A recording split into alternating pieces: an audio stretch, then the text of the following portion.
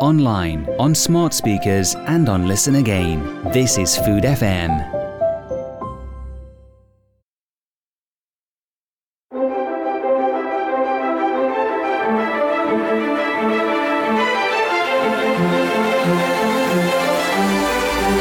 The Drinking Hour with David Kermode in partnership with Club Onologique. The world through the lens of wine and spirits. This week, winter rosé, the perfect party starter, versatile with gastronomy, whatever the weather. Provence rosé is so much more than just a summer wine. Jeannie Cronk of Domaine Mirabeau is my guest as we spread some seasonal cheer to turn those dark winter nights pink.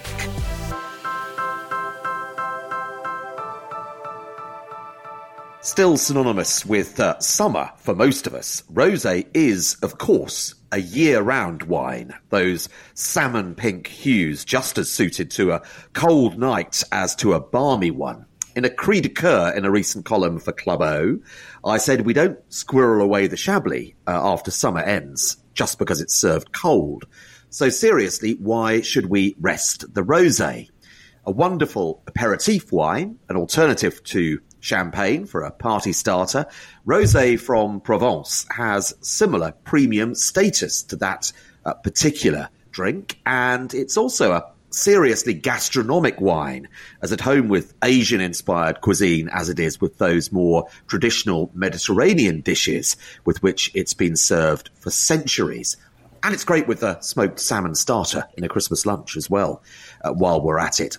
Jeannie Cronk knows all about this. She's the co-founder with husband Stephen of Domaine Mirabeau, one of the best-known Provence rosé brands in the UK and elsewhere.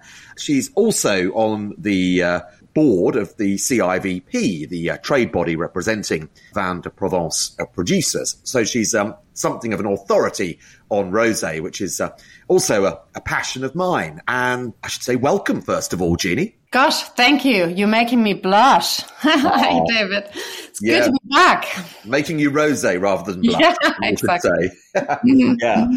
So, as I say, you've been a guest with Stephen before, a long time ago now, 2.5 years ago, and it was episode 15. You basically packed up in southwest London and went to pursue your dream together of making rosé wine in Provence. And you already loved rosé, both of you, at the time, didn't you? We really did. Yeah, absolutely. It's just been the kind of wine that was always our preferred wine for a special occasion. So, other than champagne, I would say. So all our sort of special moments in life, we always celebrated it or had a bottle of rosé handy. So it just became something that we really loved. And, and in those days, as you well know, it wasn't quite as popular, especially in the UK. And we felt it deserved some more limelight, to be honest. So off we went and we tried to make some. Yeah. And boy, did you make some. And I know what you mean, though, about that conviviality. It's great as an alternative aperitif to thrust into someone's hand instead of champagne at the start of a party. It's actually easier for a lot of people to drink than something that's made in the traditional method with that sort of autolytic character. But actually, if someone just pops over, it doesn't make such a big statement as the bang of opening a champagne. It's just really nice to just say, do you fancy a glass of Provence rosé, isn't it? Yeah, it's a sort of naturally social wine, which is, I guess, also what we really loved about it, that it's sort of, it's perfect for people just having a chat, but it still feels, special in a way. So that's what I loved about it. It has a sort of slightly celebratory, feel to it without the sort of, I guess, the formality, and the, bigger occasion that, where you'd pop a bottle of champagne open. Yeah. And have you always been a fan of winter rosé? Because I've kind of learned to love it. But initially, I must admit, I did associate it with the summer. Yeah, no, I mean, it's true. It's, it is still fairly seasonal. But I think I drank it sort of merrily all year round, but also in the past, as you'll probably remember too, being being old like me, it wasn't just that available in the winter. So we were kind of probably a bit more constrained as well by sheer availability in shops. And that's changed. That's changed in the last 10 years. We quite regularly now are part of, the big Waitrose Christmas promotion, for example, where they do 10 great bottles for £10. So these are things that we've done in the past. And that shows that rosé sort of, made its entry into the winter season as something that people will actually choose for, say, an aperitif, a Christmas party, or even a Christmas lunch. Yeah, and you're right. We weren't really given that option before, and such is the success of the love affair with Provence Rosé that we definitely are now. I wish we had it on more restaurant wine lists around this time of the year. Sommeliers still seem to think it sort of hibernates or something, which I find very frustrating. Why would you say to someone that they should drink a winter rosé? I guess, it works really well with some wintry foods. So that's a nice point to consider. So, for example, it works really well with a raclette or with a fondue, or also, with lots of sort of, I guess, wintry appetizers, all sort of chicken fowls. It's a really nice wine actually with a lot of foods. And that food friendliness, like you say, that doesn't stop in winter. It's not something that, it's often just a case that people just haven't tried it, and once they try it, they sort of get over this feeling that, rosés can only be drunk when, the sun is out, the barbecue is running, and, and certain other things are in place. So it's just a gorgeous wine. It's got the lusher aromas, obviously, because it's made from red grapes. So it's got a bit more body than white, or tends to have a bit more body than white. And in our rosé wines, we also have some that are a bit stronger in sort of in flavor. And those will be the ones that lend themselves really beautifully to winter drinking. Yeah, and actually, it's interesting you mention that kind of barbecue thing, because even in Britain, which does not enjoy the best weather in the world, I think we'd all have to concur, people still cook outside in the winter. They still cook outside at Christmas. You might have a green egg or something like that, one of these beautiful outdoor cookers. And actually, we do, even when we're wrapped up, as long as it's not raining, we spend time outside in the festive season, don't we? And that just really calls for something lovely like a Provence Rosé, doesn't it? Yeah, you are a hardy lot, I must say. We're a bit softer down here. But yeah, no, it really is just a case of giving people, the opportunity or a little impetus to kind of try it, and you'll see it works beautifully. With lots of foods and lots of moments, even when it's not warm.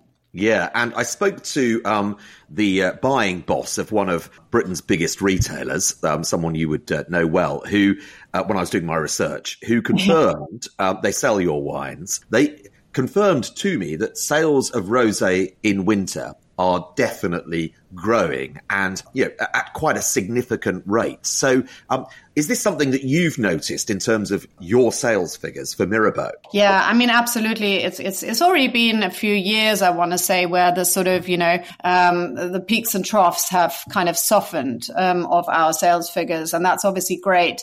We are also quite lucky, I guess, that we've got a market in Australia. So we almost, when sort of our summer ends, their summer starts. So in any case, our sort of export figures are not completely on and off like that. But it is great and super welcome that, in Europe or in the US, we start actually drinking rosé more all year round. Of course, I'd love to see even more people reach for a bottle of rosé when you get your friends round for a Christmas party, or even, like I said, for the main meal. More would definitely be great, but we can see a change in how people consume rosé, and that it becomes, not so uncool in inverted commas to basically have one when it's not the summer season. Yeah, and actually that's an interesting idea of yours to effectively hedge by being in big markets in both sides of the world. So effectively, it's always summer somewhere. That's very smart. It's worth taking stock of, for those who perhaps aren't familiar with the figures, just what an incredible phenomenon Provence Rosé has been, isn't it? Yeah, I mean, it is actually incredible, especially, I guess, against the backdrop of, wine struggling in other regions, etc. So, I mean, the figures are quite staggering, especially if you look over the last 10 years. So the UK has actually grown 11-fold from about 1 million bottles 10 years ago to over 11 now. The US has grown 6-fold, for example. So it really is, it's a fairly rare success story in wine. And that is obviously wonderful because we also feel like we make a product that is not only, it's a bit more accessible than a lot of, other wines, but it also is attractive to the younger generation. But also, what's interesting, it's intergenerational. So you'll get people, my parents quite happily drink rosé with me, and I actually have 2 drinking age children. So all of us will kind of gather around a bottle of rosé, and I see that happening, in other situations. So I think that's a really wonderful thing, that the occasion is just a bit more relaxed and invites people in, from all sorts of, also from a wine knowledge point of view. As you know, people are often a bit scared of wine, and rosé is just a softer approach and is a really lovely, start to wine, even if you're a bit worried about it. Yeah, it's inviting, it's accessible, and whilst, we should all be careful about the amount we drink, it is, as you say, something that is not going to scare the horses in terms of an introduction to wine. I think it was pretty much my own introduction to wine back in the south of France, 30 odd years ago. Talking of France, and of course that's where you live with Stephen and your family. It always amazes people when I tell them that the French drink more rosé wine than they drink white wine. Yes, so they do. So about 35% of wine consumption in France is rosé. White is at 22% and red at 44%.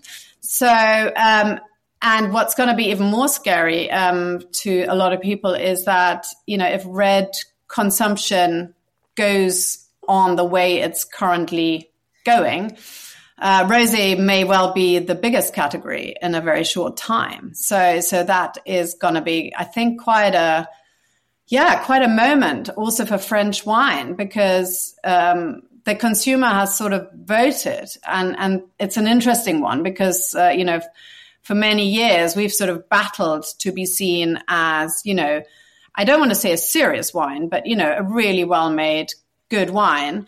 That was, something that has a place on a wine list, even at the best restaurants. And it does seem that, the attractiveness of our product is clear from a consumer point of view. And somewhat, I think the trade it's important that the trade somehow understands and opens their eyes that, there is this change in popular taste, basically. Yeah, and I think you're right. In this country, the consumers led the way, and to an extent, people I know within the trade who might still be a bit snobby about rosé full stop, they kind of played catch up. Yeah, no, it's definitely, it's a more difficult story to tell. I definitely noticed that. And I think I think we'll speak about it anyway, but we see so many interesting wines being made around us now. People, experimenting with a lot of things, gastronomic rosés, barrel-aged rosés. All of them, though, still within, I guess, our slightly, lighter conversation, more accessible kind of, way of presenting it. But there are wines that are just, beautiful. There are some that are very easy drinking and that are aperitif. But there's loads of other wines like that, loads of other wine regions that potentially sommeliers don't feel the same way about. But, rosé has, I believe, its place on a good menu in the greatest places. And we keep on adding to this adventure.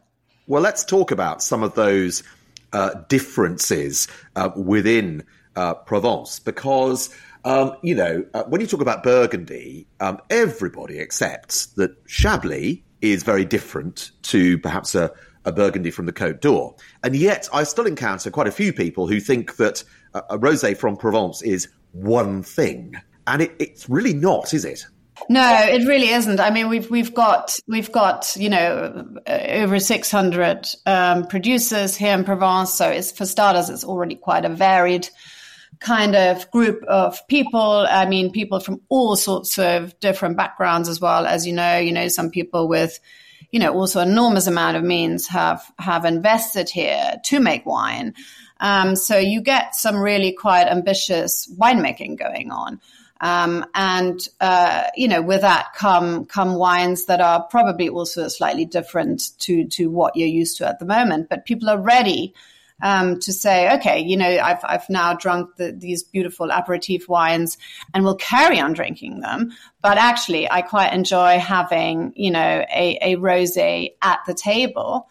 And when I have a dinner party, we'll drink something. We'll drink a magnum of nice rosé, and sometimes even an oak-aged one. That is, I guess, quite natural as the category evolves and as people become more au fait with, rosé as such, and have drunk Provence often for a fair few years. They're ready to experiment, and we in the region, we've also moved on. We're ready to experiment too. So I think it's a natural, progression really. And that doesn't mean that we'll be turning ourselves into the equivalent of Burgundy or something like that. I don't think we'll ever do this sort of micro, appellation system or be so technical or so incredibly specific. That's just not our way of communicating with the consumer. But having said that, that doesn't stop us from trying to make really interesting wines. Yeah, and I think where Provence Rosé wins when I work with consumers at tastings is that there is a consistency in style, which means that if you pick one up, you kind of know what you're going to get. But then you have these nuances of difference that you can then explore. And obviously, there are different producers making different wines in different styles, as you say. But there are also these subtle, but definitely there, regional variations as well through the different appellations and also the sub-appellations. So the Côte de Provence is obviously huge. So you've got these specific subzones, and then you've got the Côte Valois and the Côte d'Aix-en-Provence.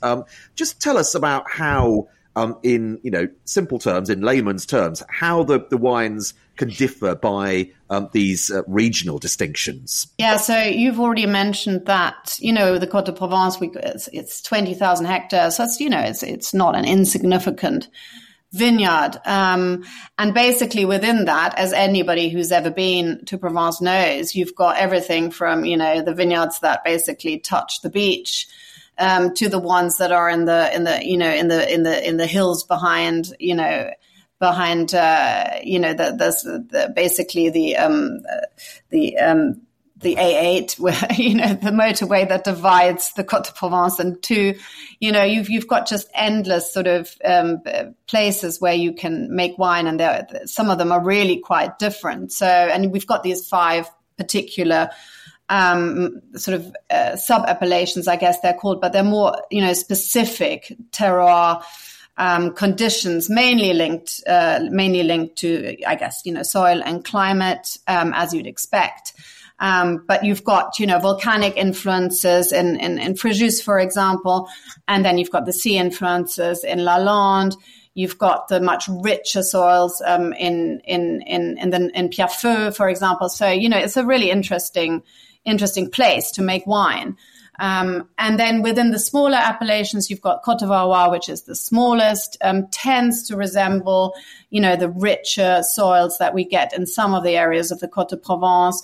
You get sort of wines that have a bit more backbone, more power. It's got quite cold winters there. So a lot of temperature variation, whereas X is, much more sort of, it's a colder, windier, pebbly place, lots of limestone soils, poor soil. So you get very airy, very, very fresh roses with a great acidity. So you really have, a nice range of different variations in terms of taste. But what they all have in common is that they're all dry. People don't always know that, but all our wines have under 4 grams of sugar per liter. But, every wine I know here is much, much less, under 1 gram. So that's really important also to today's consumer. But they're super aromatic. That's the great bit about it. They really taste deliciously beautiful. Yes, I think those appellations are wonderful to explore, as I said, and I get a kind of beautiful florality, lavender, that kind of thing, in wines from the Côte d'Aix-en-Provence. And it reminds me of the place, such a beautiful city. And there are flower stands everywhere, certainly in summer when I've been there, maybe not this time of the year, but really, all year round. Really, all year round. And it just so reminds me of the aromas in the air from those flowers and from those ripe fruits on the fruit stands. And then you've got the Côte d'Ivoire, where I get, as you said, you've got these, I suppose you might, in inverted commas, say serious wines, but actually that is a difficult word to use because it implies the others are not serious. So, yes, gastronomic wines from the Côte d'Ivoire, and they're really good to use, I think, at this time of the year because the range of food, you hinted at this earlier with some of the suitability of Provence rosé. But actually, one of the things I think is still massively underestimated is this natural affinity with Asian-inspired cuisine. It's really exciting partnership, isn't it? Yeah, no, I've always loved it. And I think, these sort of, I guess, the umami flavors, are just such a great, it's almost an opposite really to these sort of, acidic is the wrong word, but this great freshness that you get from Provence rosés in general. I absolutely love it with all kind of Asian food. And a friend of mine makes some awesome, sashimi with a sort of hot ginger and sesame oil. I don't know if you've ever had that, but that tastes so great with a rosé or a sort of a bao bun I can think of. I've had a duck one the other day. But to be honest, you don't need to be choosy. I mean, all Asian food works really, really well with Provence rosés. Yes, we did some Instagram lives a couple of years ago and with some really hot chefs and pairing it with some fantastic Provence rosé wines. And I'm still making those. I kept the recipes and I'm still knocking up these dishes for festive guests because they're just absolutely brilliant. And they're still available, I think, if you go back on the official Instagram page too. We should talk about your own journey. As I said, people can go back and hear the full story in episode 15 of how you ended up in Provence, which is a really inspiring story and a great listen. But since we spoke then, quite a lot has happened. The business has continued to go great guns as far as I can see. You were back then launching your first premium wine, La Réserve. It was delicious, and then disaster struck with hideous wildfires that actually that threatened the boundaries of your own property near Saint-Tropez.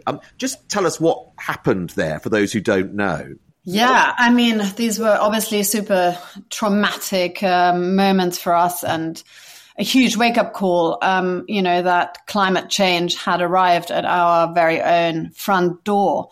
So there was a wildfire that was caused by a carelessly thrown away cigarette that, just tore through the nature reserve where our vineyard is located and burnt all the forest around us, burnt a couple of buildings on our property, destroyed our harvest. The vines lived to tell the tale, which is great because they actually burn poorly, which is good news, and which is why they're often used as a fire break, in fact. But yeah, it meant we lost a whole harvest. It meant our view was very dicey for the last few years as well.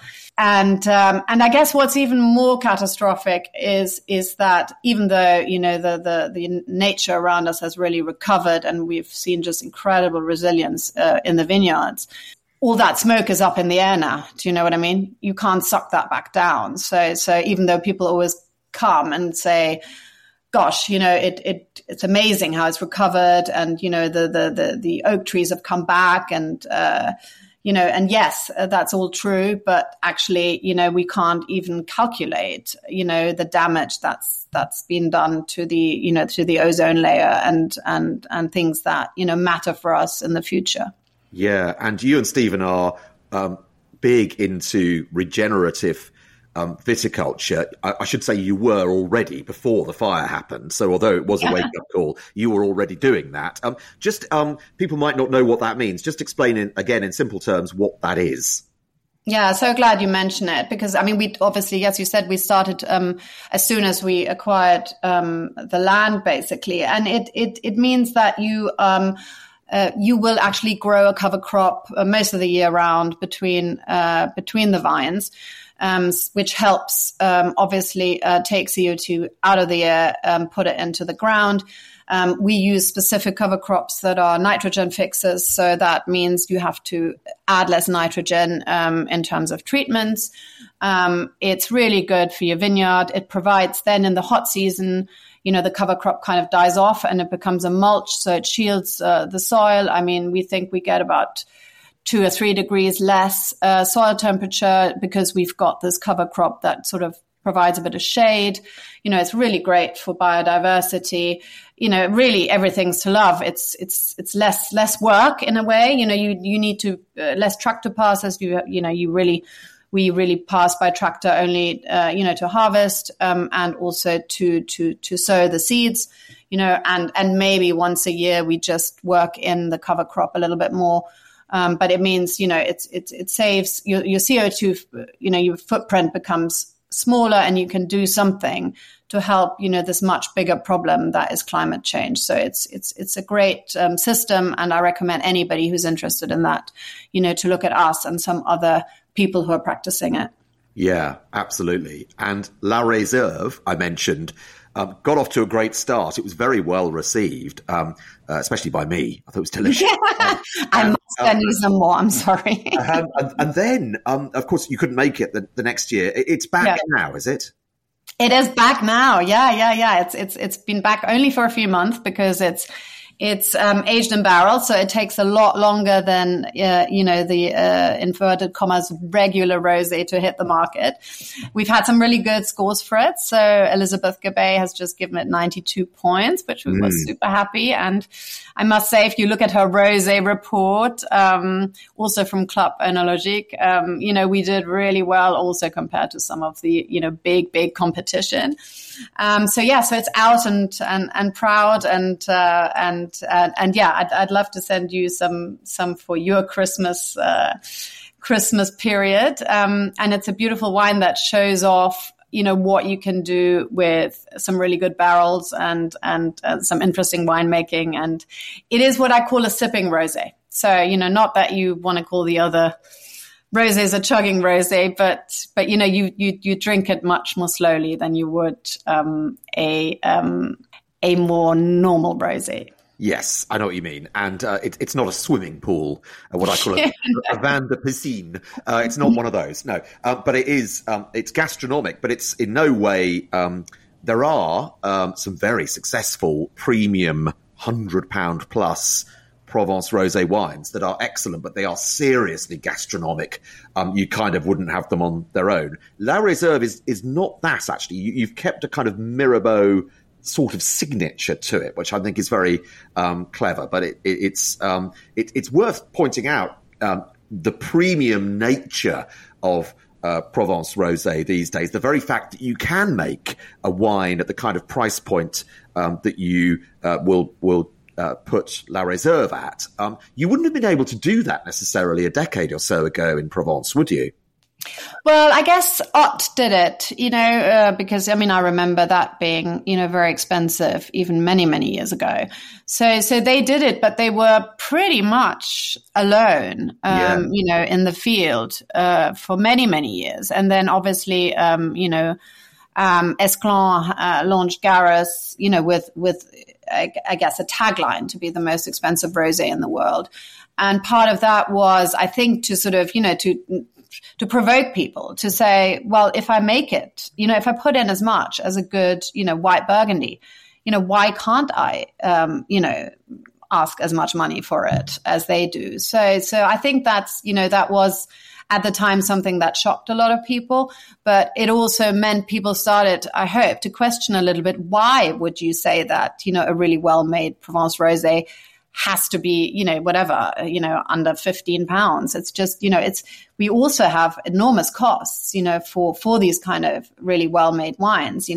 At some point you need to sell it for the money that you're spending, basically, and more. So. And rosé wine is quite challenging to make. I mean, you're very reliant on some very key decisions and some very finely tuned equipment and temperature control and so forth.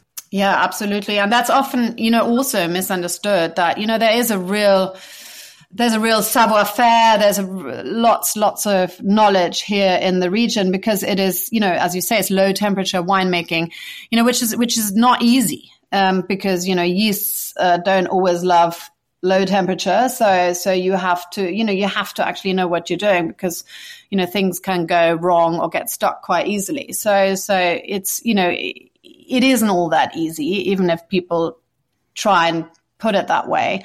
And of course, we've seen a lot of other people trying to make wines to our standards and not really managing, because making a pale wine, it's kind of anyone can do it. You can always, bleach the color out of a wine. That's not so hard. But, making a pale wine that tastes amazing is a different skill. And we've really mastered this here in the region. Yeah, I talk to people all the time who have seen a wine perhaps on the shelf that looks the right color and looks suspiciously like a bargain, but it just doesn't taste the same. Yeah. Yeah. No, I guess, you've got loads of other examples like that, in the world of wine, where, and I guess, Champagne's had to put up with it for many years now to have a lot of people going, well, actually, this is as good. But then you realize, Champagne is a champagne. And when you want a champagne, you want a champagne. Mm-hmm. That still means it's absolutely fine that if you fancy a drink, with your bestie and just want to have a Prosecco, that's great. But in our case also there are occasions and there are moments where you go, actually, I want the real deal. And that's what a Provence rosé is. Yeah. And it is the case, isn't it, that unsurprisingly, given the stellar success that Provence rosé has enjoyed, you talked about the figures earlier on, that level of growth. Flattery is, is the sincerest form of imitation, to reverse the usual way that phrase is expressed. But the trademark colour you mentioned, that's been copied elsewhere. They can't copy the place. And I guess the challenge for you there in Provence is to make sure that you make the most of the distinctive, special nature of the place.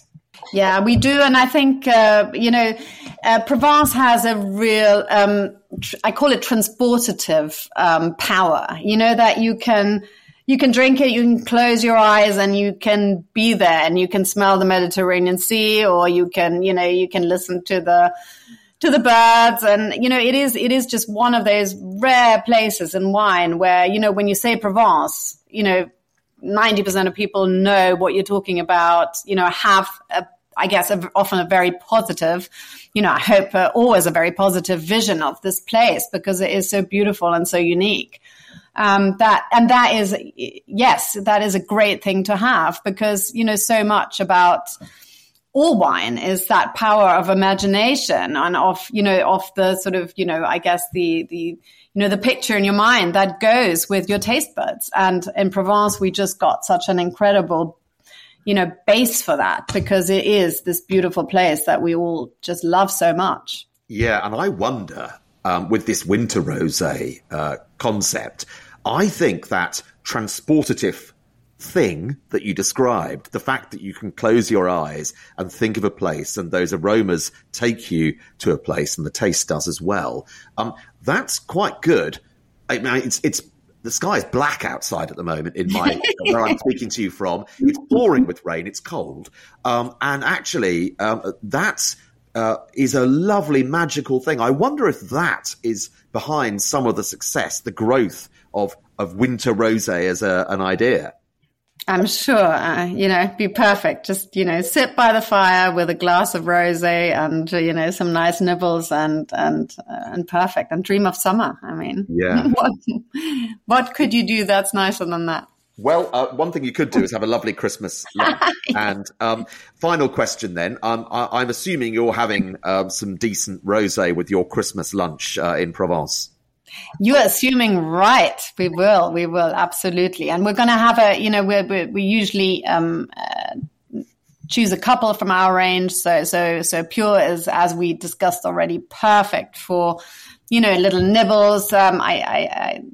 If you're making something with smoked salmon or, I'm thinking some grilled halloumi with some cranberry and thyme sauce, maybe, that would be a really nice pairing. And then we will dig into La Reserve for the turkey, because that would be just a great, great partnership. So yeah, we can't wait, actually. Yeah, great idea. Well, as I say, at the beginning, I mentioned smoked salmon. I love as part of Christmas lunch a really good Provence rosé at the sort of second course with some really top quality smoked salmon, a bit of horseradish creme fraiche, maybe a little bit of some herbs on the top, some dill possibly, but really delicious combination. So happy Christmas. Thanks for sharing the love for winter rosé. It's great to know, because I've been banging on about it for a while now, as have you. It's great to know from retailers that this is actually happening. And thanks for sharing your story again with us, and as I say, for sharing that love for winter rosé, Jeannie. Oh, it's a great pleasure. Thank you so much. And please keep banging on. I will. Don't worry. Merry Christmas, everyone, for when it comes. The Drinking Hour with David Kermode, in partnership with Club Onologique. The world through the lens of wine and spirits. Right, let's round off as ever with a celebration of some medal-winning wines, as always. And the IWSC takes rosé very seriously. We referenced some of the Club Onologique rosé reports back in our chat just then. Well worth looking at those. But here are some top performers from Provence at the IWSC in 2023, starting with one of Jeannie's portfolio, a wine I know and love, Mirabeau Pure 2022, won a strong silver medal, 93 points. I was fortunate to be on the judging panel for this one, overseen by Dersiu Viana Jr., MW, alongside fellow Master of Wine Ray O'Connor and Eric Zwiebel, a Master Sommelier. And here's what we said of this wine from the Côte de Provence. A ballet of raspberries, peony, and spices unfolds. Vibrancy of acidity on the palate, a finesse to the texture, an elegance to the minerality, an ethereal quality of finish. A gold medal winner from the Côte d'Aix-en-Provence, Villa Montcigal, Chicada, La Légende, 2022. 95 points for this. I was lucky enough to be on the panel for this one too. We described it thus: bright and expressive, a complex nose with layers of red fruit, lavender, and juicy, ripe peaches. The palate brings pomegranate and raspberry with wild strawberry and wet stone. Great minerality and length. This wine is not to be missed. From the Côte de Provence, Chateau La Gourdon, Vérité du Terroir, 2022, won a silver with 91 points, the panel, including retail consultant Kat Lomax, Elliot Arwin, and Brad Horn, said this: red currant and wild strawberry aromas with overtones of peach and citrus that follow through on the palate. Beautifully balanced and Moorish with nice length. From the Côte d'Aix-en-Provence, Chateau Beaulieu, Cuvée Alexandre, 2022, won a silver medal with 91 points. Here's what we said: strawberry, red cherry, and crystallized ginger lead the journey of this invigorating wine. The energy and vibrancy with its savory hints give breadth and depth, a refreshing, long finish. And finally, for now, a lovely wine from the Dalesford Organic Bamford stable from their estate in Provence, Chateau Léoube. This is Love by Léoube, 2022, a silver medal winner. The tasting note says this: fresh peach nose and amazing peachy texture. The palate is a lovely meld of citrus, stone fruit, strawberry flavours and floral notes. Good weight and crunchy acidity. Well, that's it for another edition. My thanks to Jeannie. If you weren't already sold on the idea of winter rosé, then I hope we might have converted you to that concept. I hope so. Until next time, thanks for listening and goodbye. The Drinking Hour with David Kermode in partnership with Club Onologique. The world through the lens of wine and spirits.